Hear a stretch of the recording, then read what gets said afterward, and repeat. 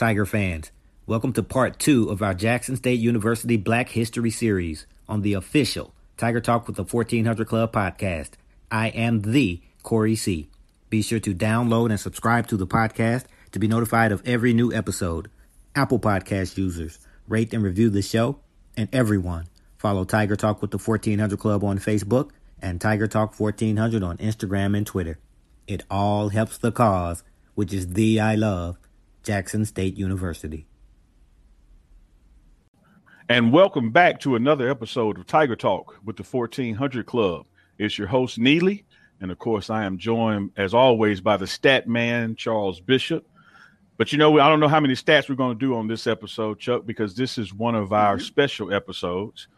Tiger Talk with the 1400 Club exists to promote JSU athletics and our student athletes and all the things that go along with that process.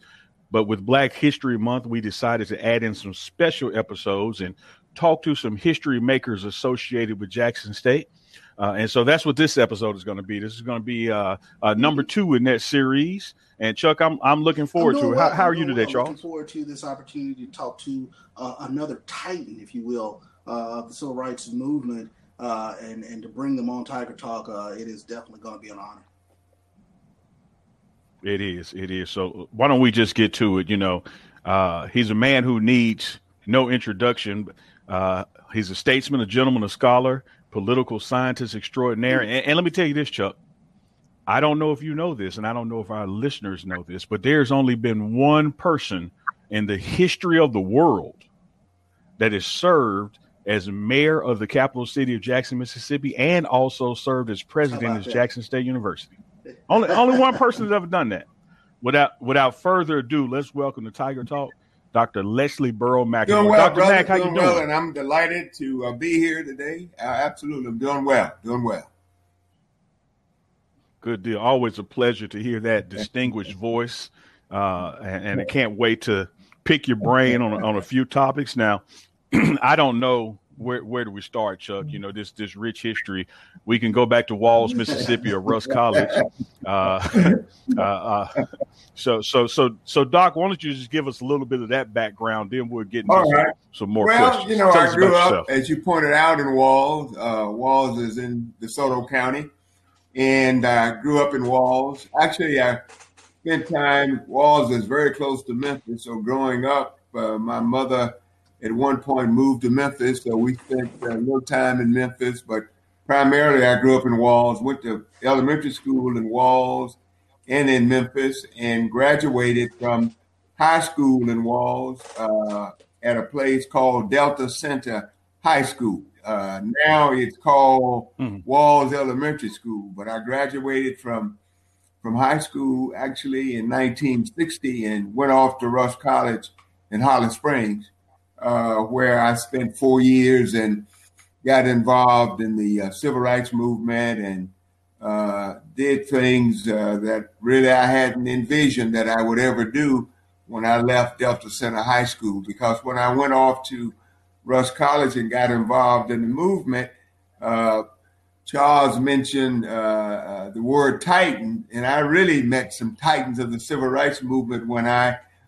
went to Rush College, because that's where I was first introduced to Aaron Henry and Medgar Evers and Bob Moses and Fannie Lou Hamer and all these people that I have become associated with over the years. But the Rush College experience was a great experience for me educationally and community-wise. So that was really like a total education at Rush. I owe so much of what I have ever done to Rush College. That's why I try to give back. And I think it's important for all of us who are graduates of HBCUs to give back as often as we can. Our time, our talents, our royalties, whatever we have, it's important that we give back. So Rush College is important, was a pivotal point in my life, and I always, again, try to give back, and I participate in activities at Rush because Rush was able to help me when I was not able to help myself. So It's an important Preach, place. Yes, no doubt. Yes, sir. Yes, sir. Yes, sir. You mentioned some iconic names as Chuck put it and you put it, titans in the civil rights movement, and your association specifically with Fannie Lou Hamer and the Freedom Democratic Party. Talk to us about the events leading up to that convention and the works that took place when you guys got back to Mississippi. Well, leading up to the Freedom Democratic Party, of course, like any good political scientist or historian, I need to go back a few years before that. But let me just point out that the period really when we formed the college chapter of the NAACP at Rust back in 1962 is that when I became formally associated with the NAACP as an organization, because growing up in Walls, we didn't have any youth chapter of the NAACP. In fact, I don't recall there even being a DeSoto County chapter of the NAACP because it was so dangerous back then in the 50s and the 60s. But so I met Medgar Evers, but I met Aaron Henry before I met Medgar Evers. And I met Aaron Henry through his brother-in-law. His brother-in-law was a man by the name of Reverend Merrill Winston Lindsay. And Reverend Lindsay taught religion at Rust. And Lindsay and Henry married two sisters. So Lindsay invited Aaron Henry to the campus on more than one occasion. Of course, at that time, by 1962, Aaron Henry was the statewide president of the NAACP. Mm-hmm. So I'd like to point that out because in 1962, Reverend Lindsay ran for the U.S. Congress in the 2nd Congressional District, and I got involved in that campaign as a student at Rust. But Henry, got us involved in the Lindsay campaign. Of course, Reverend Lindsay got us involved in his campaign because I was taking a class from him at that particular time. But when we were installed as officers of the NAACP in 62, Doc Henry invited Medgar Evers to come to Holly Springs, to come to Rust and install us. So that's when I met Medgar Evers. Mm-hmm. So, we wouldn't really have the Freedom Democratic Party without the role that Medgar Evers played, without the role that Aaron Henry played. Mm-hmm. And so in 1963, Bob Moses had come to Mississippi back in 1961 as a part of SNCC, the Student Nonviolent Coordinating Committee. And from Mississippi history that the SNCC group started out in Macomb, Mississippi in 61, and Bob Moses came and was embraced by Medgar Evers and by Aaron Henry in 1962.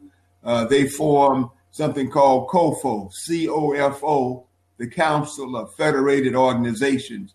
And COFO became the umbrella organization for all of the different civil rights organizations working in Mississippi at that time.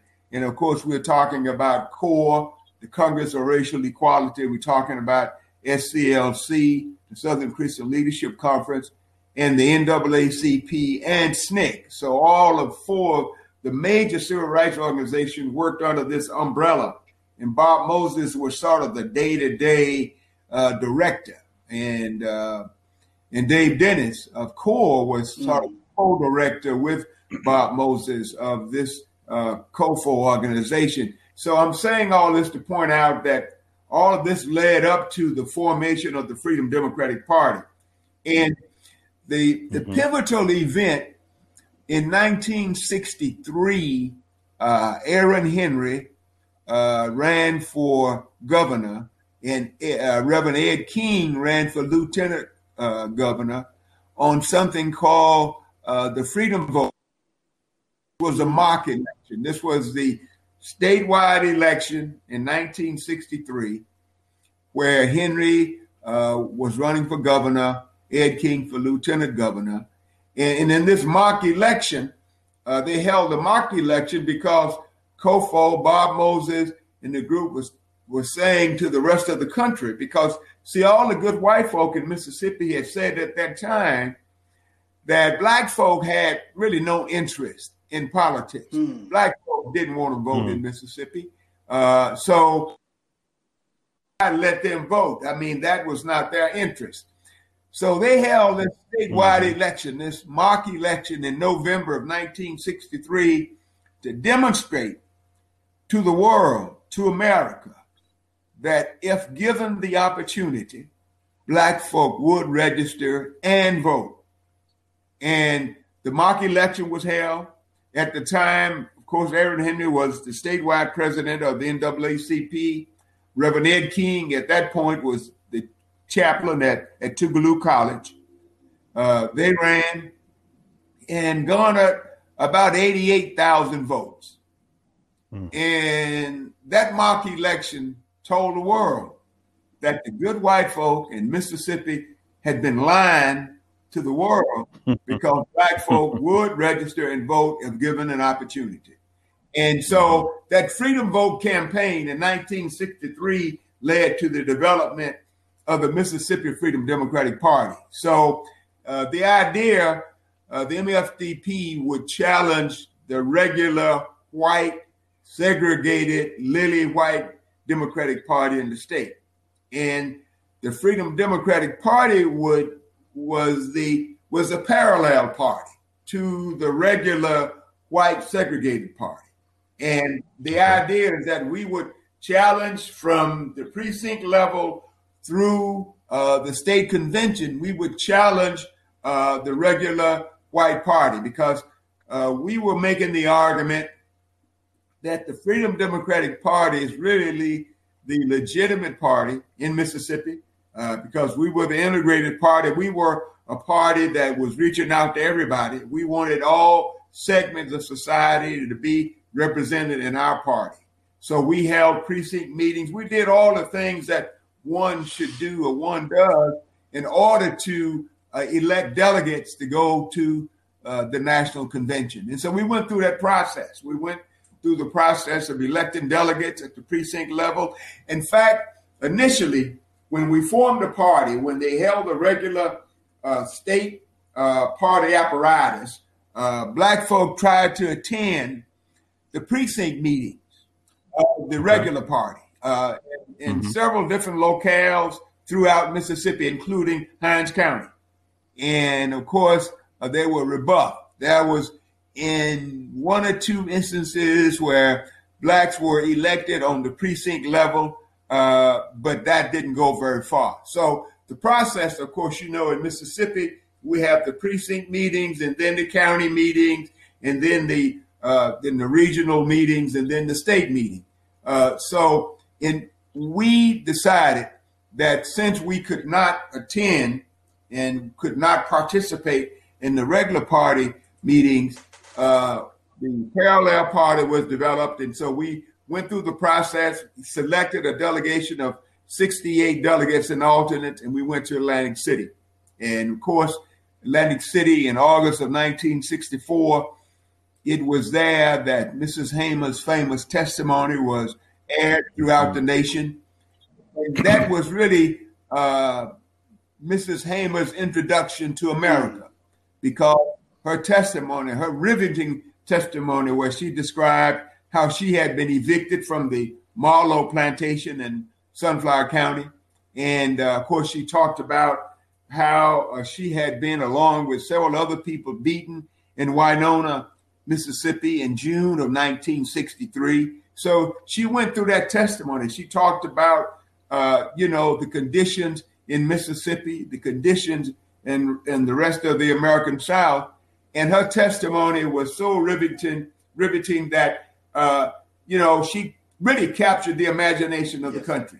So we became headline news for a moment there in Atlantic City because of our challenge to the lily white segregated party from Mississippi.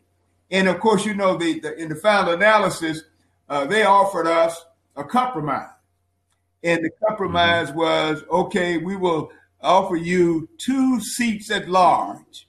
And in the 2 delegates at large will be Aaron Henry and Ed King.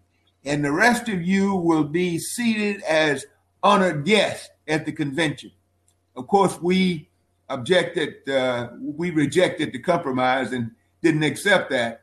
But we came back to Mississippi with the pledge is that we were going to support the Democratic nominee. And of course, the Democratic nominee was Lyndon Baines Johnson.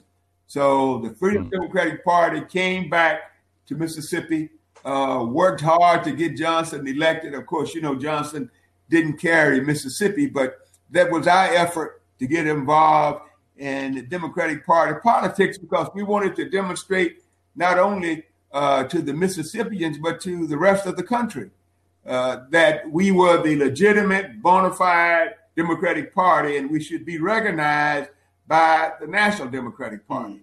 And of course, 4 years later, a group that consisted of the MFDP and other elements of the Democratic Party, a group that was called the Loyalist Democrats, went to the National Democratic Convention in Chicago in 1968 and was seated as the bona fide, legitimate Democratic Party in Mississippi. So that was my experience, just out of, in fact, I was still a student at Rush College. I graduated in May of 1964.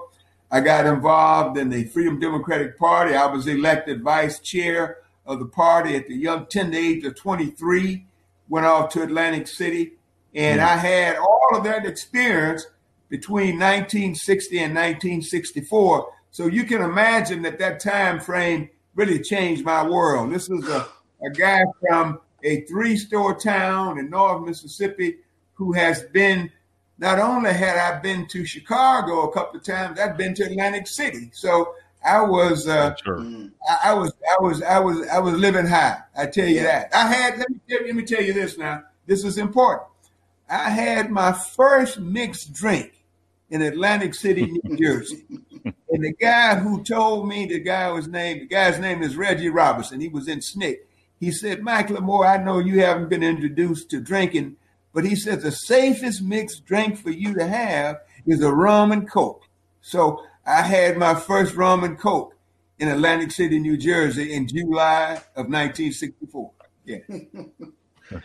That's Doc, as I listen to that, man, one thing that I'm just struck by, and you touched on it, you were 22, 23, 24 years old. And one of the things that we try to do on Tiger Talk with the 1400 Club is serve as that conduit, that bridge between generations, to make sure that folks understand, what was taking place in America, in Mississippi, on HBCU campuses throughout the Delta, throughout the South, with young Black people who are the same caliber of students that they are today. And so, to hear that story and that wonderful history and you being a part of that at the age range that we try to share that information with current students, it's just profound, brother. I appreciate you sharing that. No doubt about it. Thank you. Thank you very much. But I think it's important because, of course, you well know that during this time frame that I'm talking about, that the impetus, that the driving forces in the civil rights movement really were the young people. We were college students at Jackson State and Tougaloo and Rust and Alcorn and all of these different colleges. We had a certain element of participation. Now, it was not like a whole lot of us were on these campuses involved, but there were some of us on all of these campuses, in spite of the state-based conditions that people faced at Alcorn and Valley and Jackson State. There were still students involved in the movement on those campuses too. And on the campus of Tougaloo and Rust, where we had more academic freedom, we were very much involved in public demonstrations, voter registration, all of these, these activities.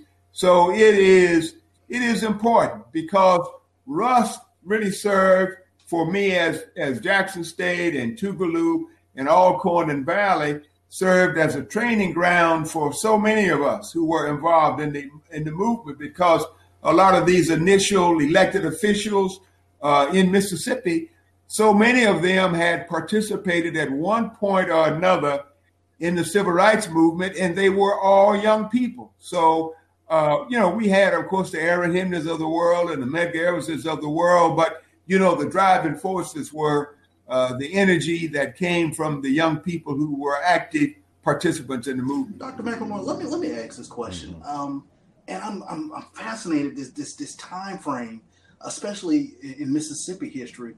It is extremely volatile.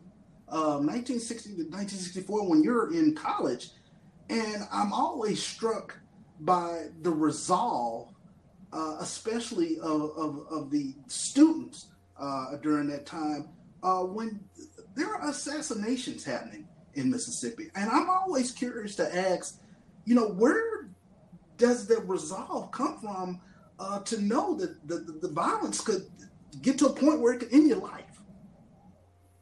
Well, one of the concerns that my mother and my grandfather expressed about me when I got involved in the movement in Holly Springs at Rust in Marshall County and northern Mississippi was they were concerned about my safety. But my grandfather, my mother's father, was actually the male role model in my life, and he was committed to the first-class citizenship. Although he lived in this town, he was recognized in the Black community as being one of the leaders, but he was not, he was not political in the sense of being an active participant in any kind of voting activity. But he encouraged me once I got involved. He encouraged me and said that he would be fully supportive of anything that I got engaged in, and if I got in jail, he would get me out. So my mother didn't quite speak in those terms, but she went along with her father because she also was concerned about first-class citizenship. So that was that element, I think, in most of the families of the young people that was involved in the movement.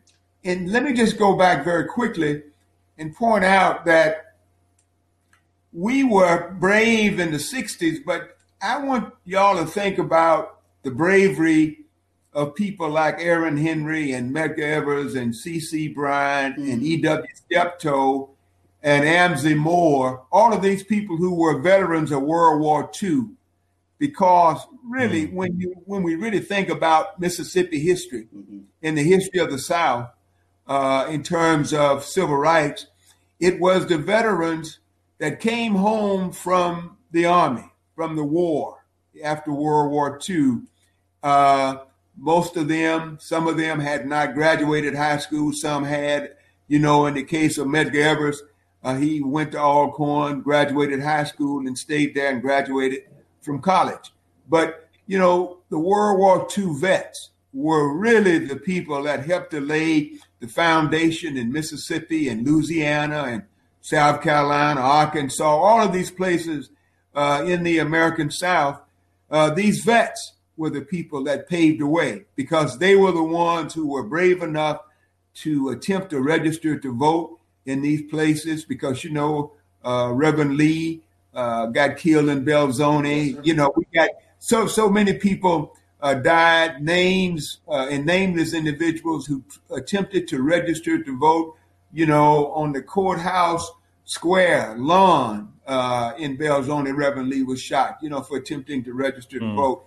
And we know that at the beginning of Freedom Summer in 1964, that the 3 young civil rights workers were killed in Neshoba County. So death was all around us. But on the other hand, we were highly motivated because first-class citizenship was important. I remember when we first started to knock on doors in Holly Springs in 1961 to try to get people to register to vote. Part of what we had been told to point out that you are not a first-class citizen unless you are a registered voter. So we would go from house to house in Holly Springs, knock on doors. We didn't have know what we were doing, but we were encouraging people to register to vote, and we would take them to the county courthouse. And of course, most of them did not get registered because they had to had to go through that literacy test, which asks you to interpret a section of the Mississippi Constitution to the satisfaction of the register. And of course, you had to pay poll tax 2 consecutive years in order to vote. It was all those difficulties. But the point I'm really trying to make is that we knew as students that citizenship was important. And so voting was important. I mean, voting was the hallmark of citizenship. So we are fighting this battle over voting today because the powers that be clearly understand the importance of voting. And we live in a state that is 38% Black. And so we have to deal with this battle, this struggle every day. I mean, obviously things have changed. We have the highest percentage or the highest number, I think, of Black elected officials in any state in the union. But also we have the largest percentage of Blacks in the population. And also we don't have any statewide Black elected officials. So the point I'm really trying to make is that voting is precious. Sure. And voting is something that people obviously are willing to struggle and die for. And just think about it. Just think about it. Medgar Evers and the 3 civil rights workers, and they count as other people that lost their lives. They lost their lives primarily around the right to vote. Just think about it. I mean, Medgar Evers died in his driveway because he was encouraging and helping Black people register to vote in Jackson and the rest of the state of Mississippi. And what Medgar Evers did between 1954, when he became the first permanent field secretary of the NAACP, and his death in June of 1963 was phenomenal. He developed, he developed a network of NAACP chapters and relationships that when SNCC and CORE and SCLC came to town, they took advantage of that network that Medgar Evers had developed, because the very foundation of COFO was built upon the work of Medgar Evers. And just think now that Medgar and Murley and all of the people associated with the NAACP and all of these communities where it was difficult, where it was absolutely life and death to even have a membership, not to think about being president or an officer in the NAACP, because there were few above ground NAACP chapters in Mississippi. The major towns and cities, but in small places like Walls and Tunica and Mount Bayou and places like that, we didn't know who the NAACP president was because he or she was underground. Sure. So this right to vote piece is just so important. I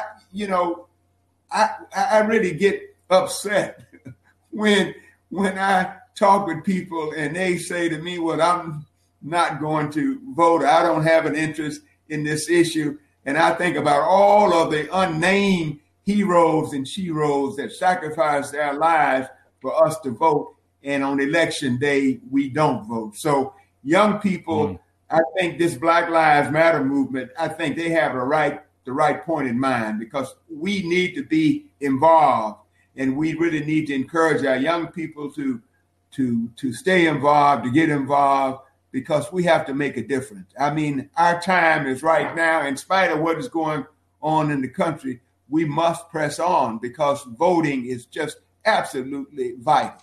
And that brings me to my next question in terms of you being a civil rights veteran and what we see going on in the country now.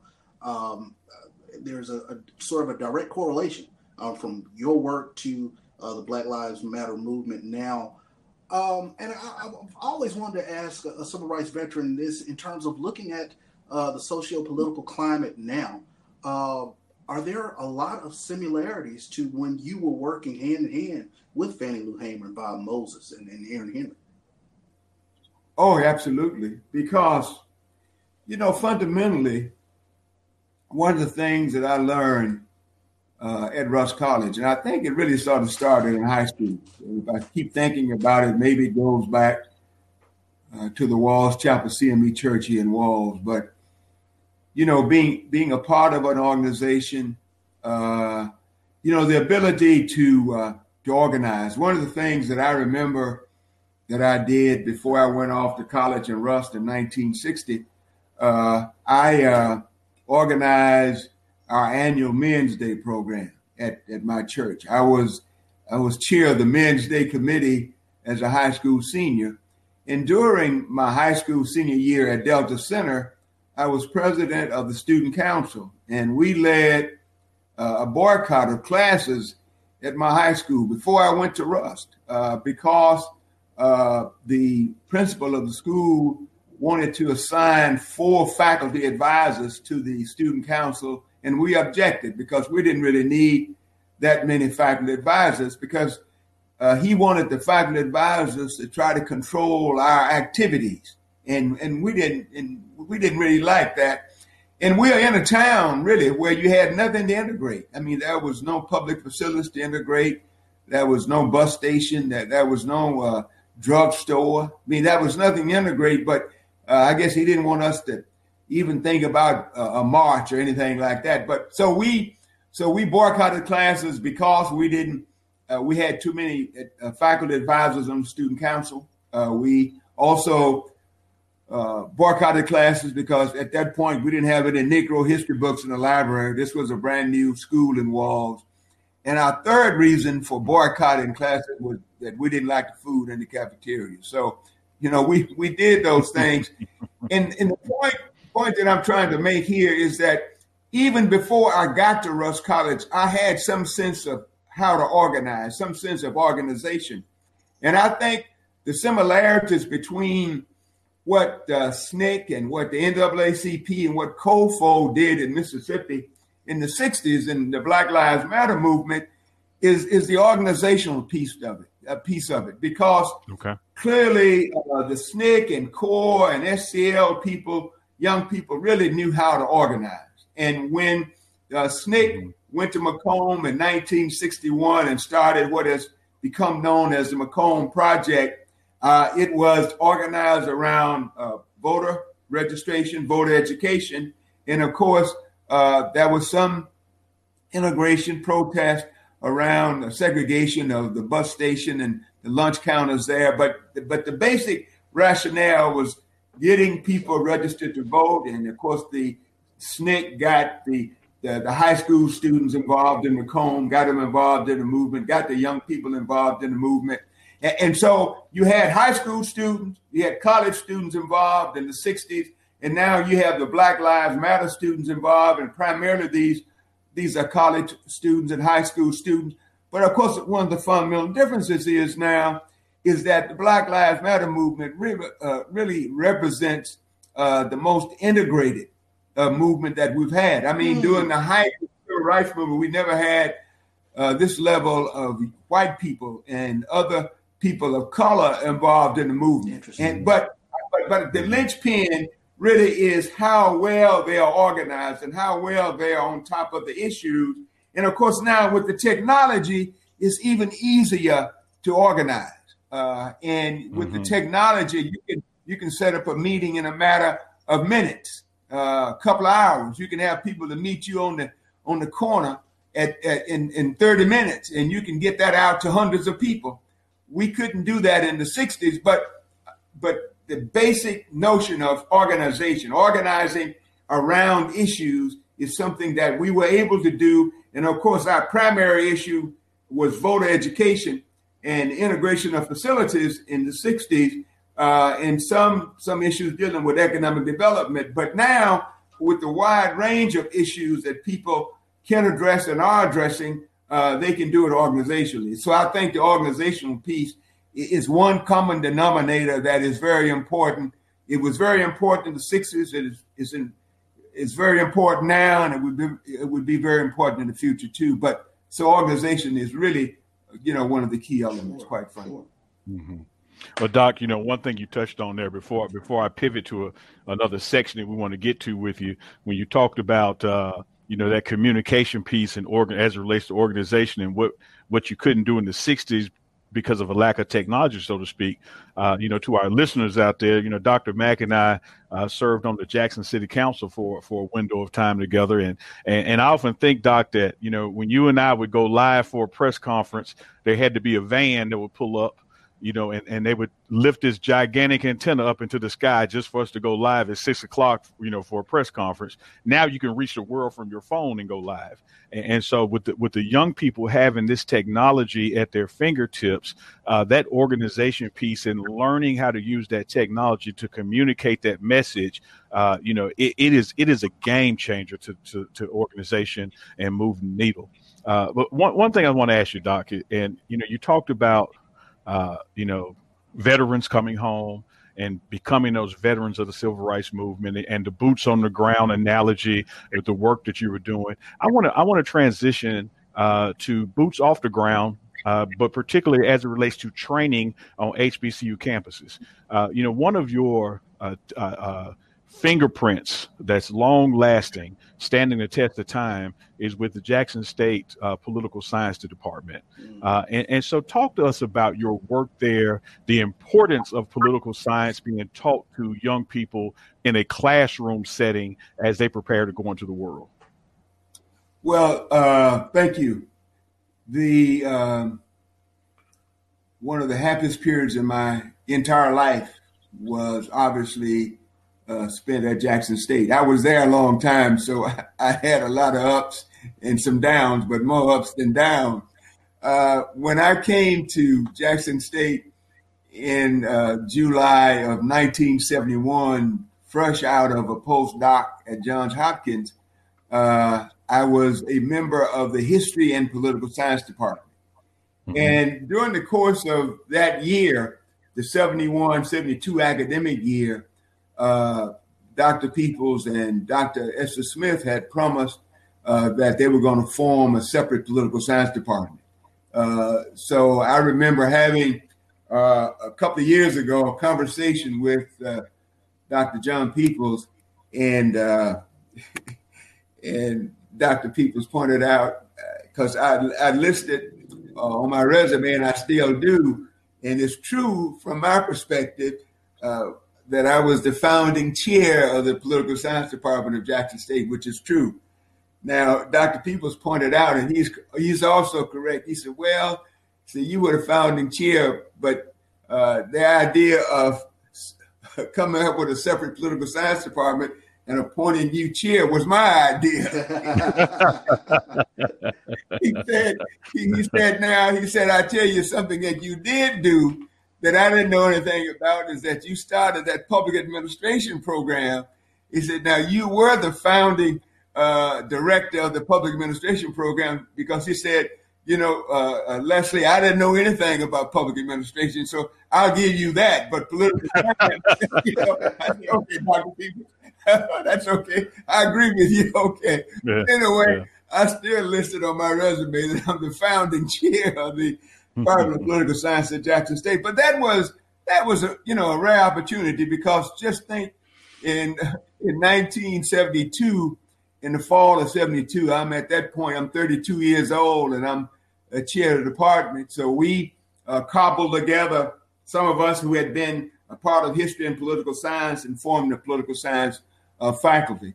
And it was clearly one of the most exciting periods of my academic life, in my professional life. And I had gotten out of graduate school with a degree in government or political science from UMass in 1970, and went off to Johns Hopkins and spent a year at Johns Hopkins, then came to Jackson State. And also I had become one of the founding members of an organization called the National Conference of Black Political Scientists. That was founded on the campus of Southern University in Baton Rouge by a woman by the name of Jewel Prestidge, who was chair of the political science department at Southern. And Dr. Prestidge had hired me when I obtained my master's degree from Atlanta University in 1965. When I graduated from Rust, I went to AU, got a master's degree in political science, and I taught at Southern for a year before I went back to graduate school at UMass. And so we founded that organization, NCOSE, the National Conference of Black Political Scientists. And with the idea is that we would teach political science from a Black perspective. And so I had all of these ideas in my head. So I'm still learning. I'm reading. I mean, I just got my degree a couple of years before that, but it was exciting. And then we had, and still have at Jackson State, some of the brightest students in America. And we had some, well, you know, I don't want to get in trouble, but we really had some very, very bright students, and they worked very hard. We had a good faculty that we had cobbled together. We worked extremely hard pulling together a political science curriculum. And so over the years, immediately, I mean, you know, Allie Mack joined the faculty. Mary Coleman joined the faculty. Charles Holmes was already on the faculty. Charles left and went off to North Carolina Central and got a law degree and came back and still taught political science. So over the course of the first decade, we developed a solid curriculum in political science. We began to send students to graduate school and to law school. And of course, we ended up sending more students to law school than graduate school. But at one point, in fact, the first decade or so, political science and biology on the Jackson State campus, these two departments were sending more students to graduate school than any other departments on the campus. John Usadima was chair of the biology department, and I was chair of political science. And we worked very hard to get students in graduate school, to get internships, set up in internships. And then we started working with Black elected officials. We started training programs for Black elected officials. We developed mentorship internships for our students, not only in Jackson, but throughout the country. We encourage students to go all over the country. You know, we just really made the political science department at Jackson State a national department. We built a solid department, and throughout the years, of course, we attracted other faculty members. And I think even today, one of the hallmarks of the political science department of Jackson State is that they still work with students to get students into graduate school and into law school.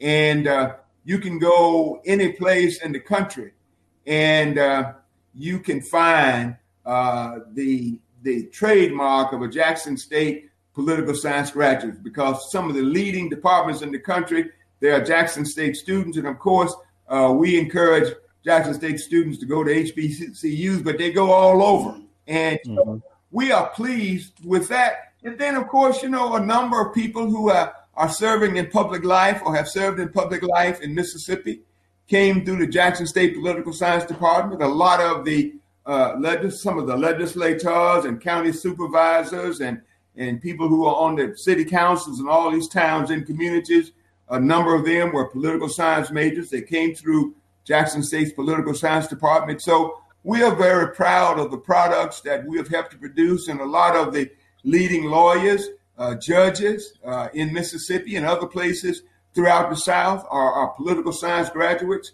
So we have a reputation that we work very hard to produce and work with some very, very bright students. And I think we were very fortunate, and we have been very fortunate, as I pointed out earlier, to attract some of the brightest students in the country have come through Jackson State. And of course, a number of those students have been political science majors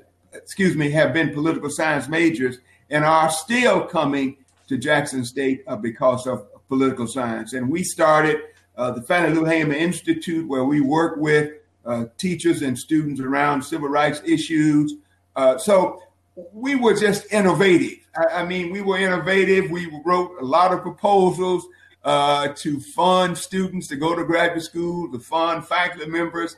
And in recent years, I have worked with Charles Holmes to establish a scholarship in the political science department in the name of Charles Holmes. I work with the wife of the late Isaiah Madison, who was the first lawyer that filed the Ayers case. Isaiah Madison was my high school classmate. We established a scholarship in the political science department in his honor and his name.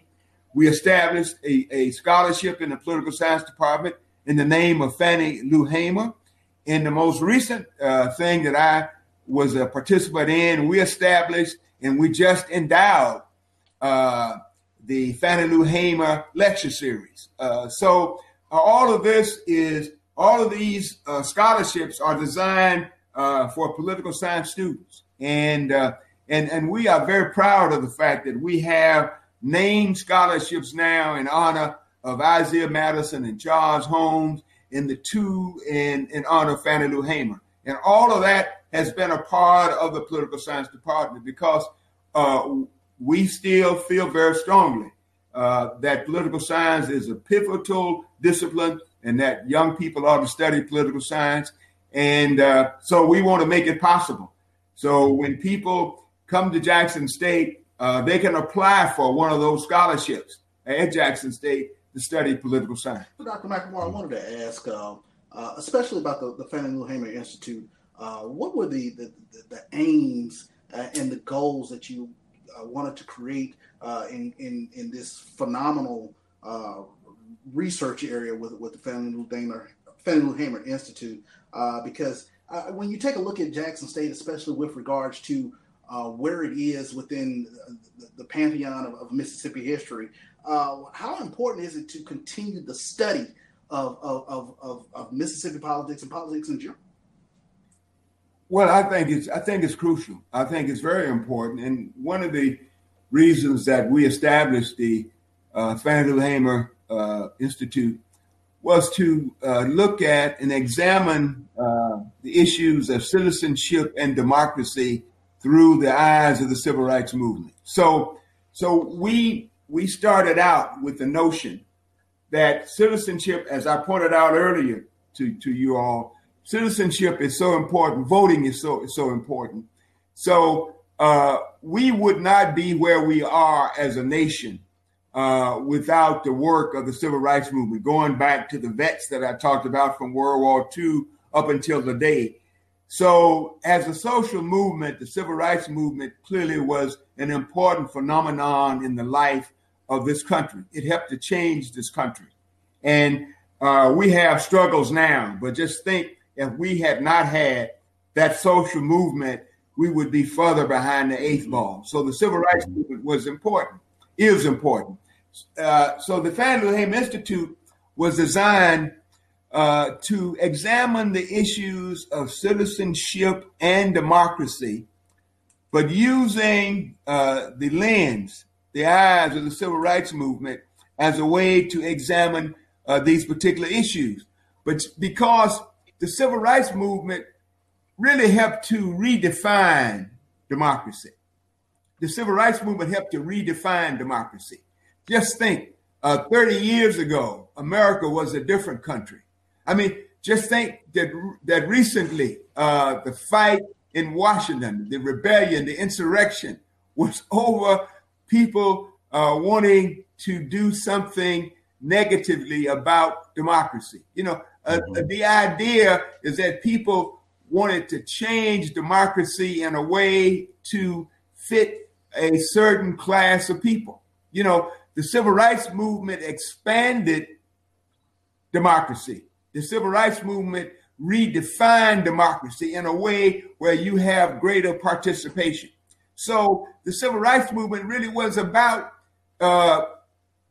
democracy is an ongoing project. Democracy is an evolving project.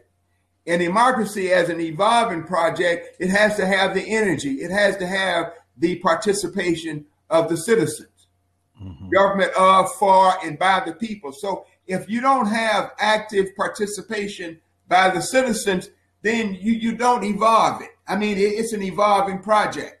And the civil rights movement really helped to speed it up. But just think, when I went off to college in 1960, about 5.6% of the black population in Mississippi was registered to vote. We changed that. But the evolution, the involvement of democracy over time, the participation of people. So again, that's why it is important to have this level of participation, because we knew that if we could use examples from the civil rights movement and we could use characters from the civil rights movement to talk about the meaning of citizenship, the meaning of democracy. And Jackson State has a role to play. Unfortunately, we don't have the Hamer Institute at Jackson State anymore. But on the other hand, there's the Margaret Walker Center that is doing some of the things that the Fannie Lou Hamer Institute was able to do. But my point is this, is that there is a profound need for ongoing discussions around citizenship, around democracy, because democracy is precious.